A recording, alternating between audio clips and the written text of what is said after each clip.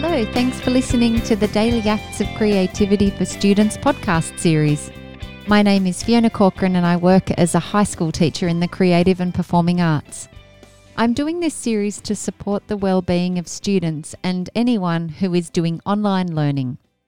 This series gives you 30 short and fun creative activities that can be done at home. The activities fall under the areas of dance, drama, music, photography and visual arts.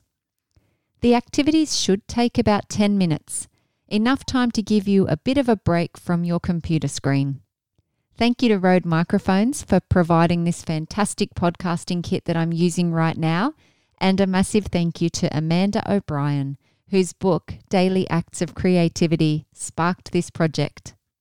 If you're new to the series, you can begin here, but I would encourage you to start from the beginning so that you get the benefit of working through all 30 activities for 1 month.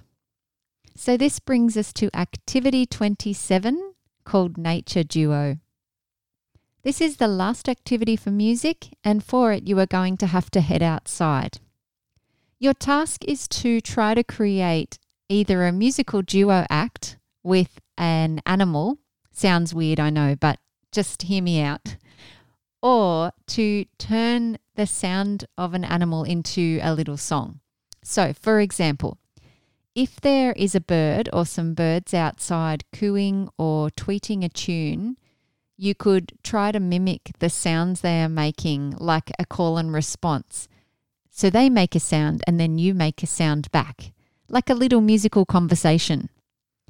Or if you have a cat or dog, maybe they could be part of your act if you can get them to be vocal. If by some off chance there is no sound of wildlife outside your house, then tune into other musical sounds like traffic or sirens or pedestrians, whatever noise is about.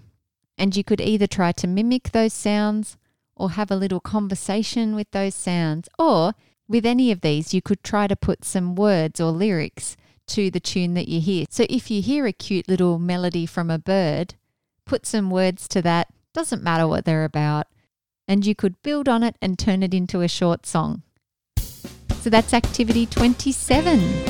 I hope that you can find some musical enjoyment in the environment around your house.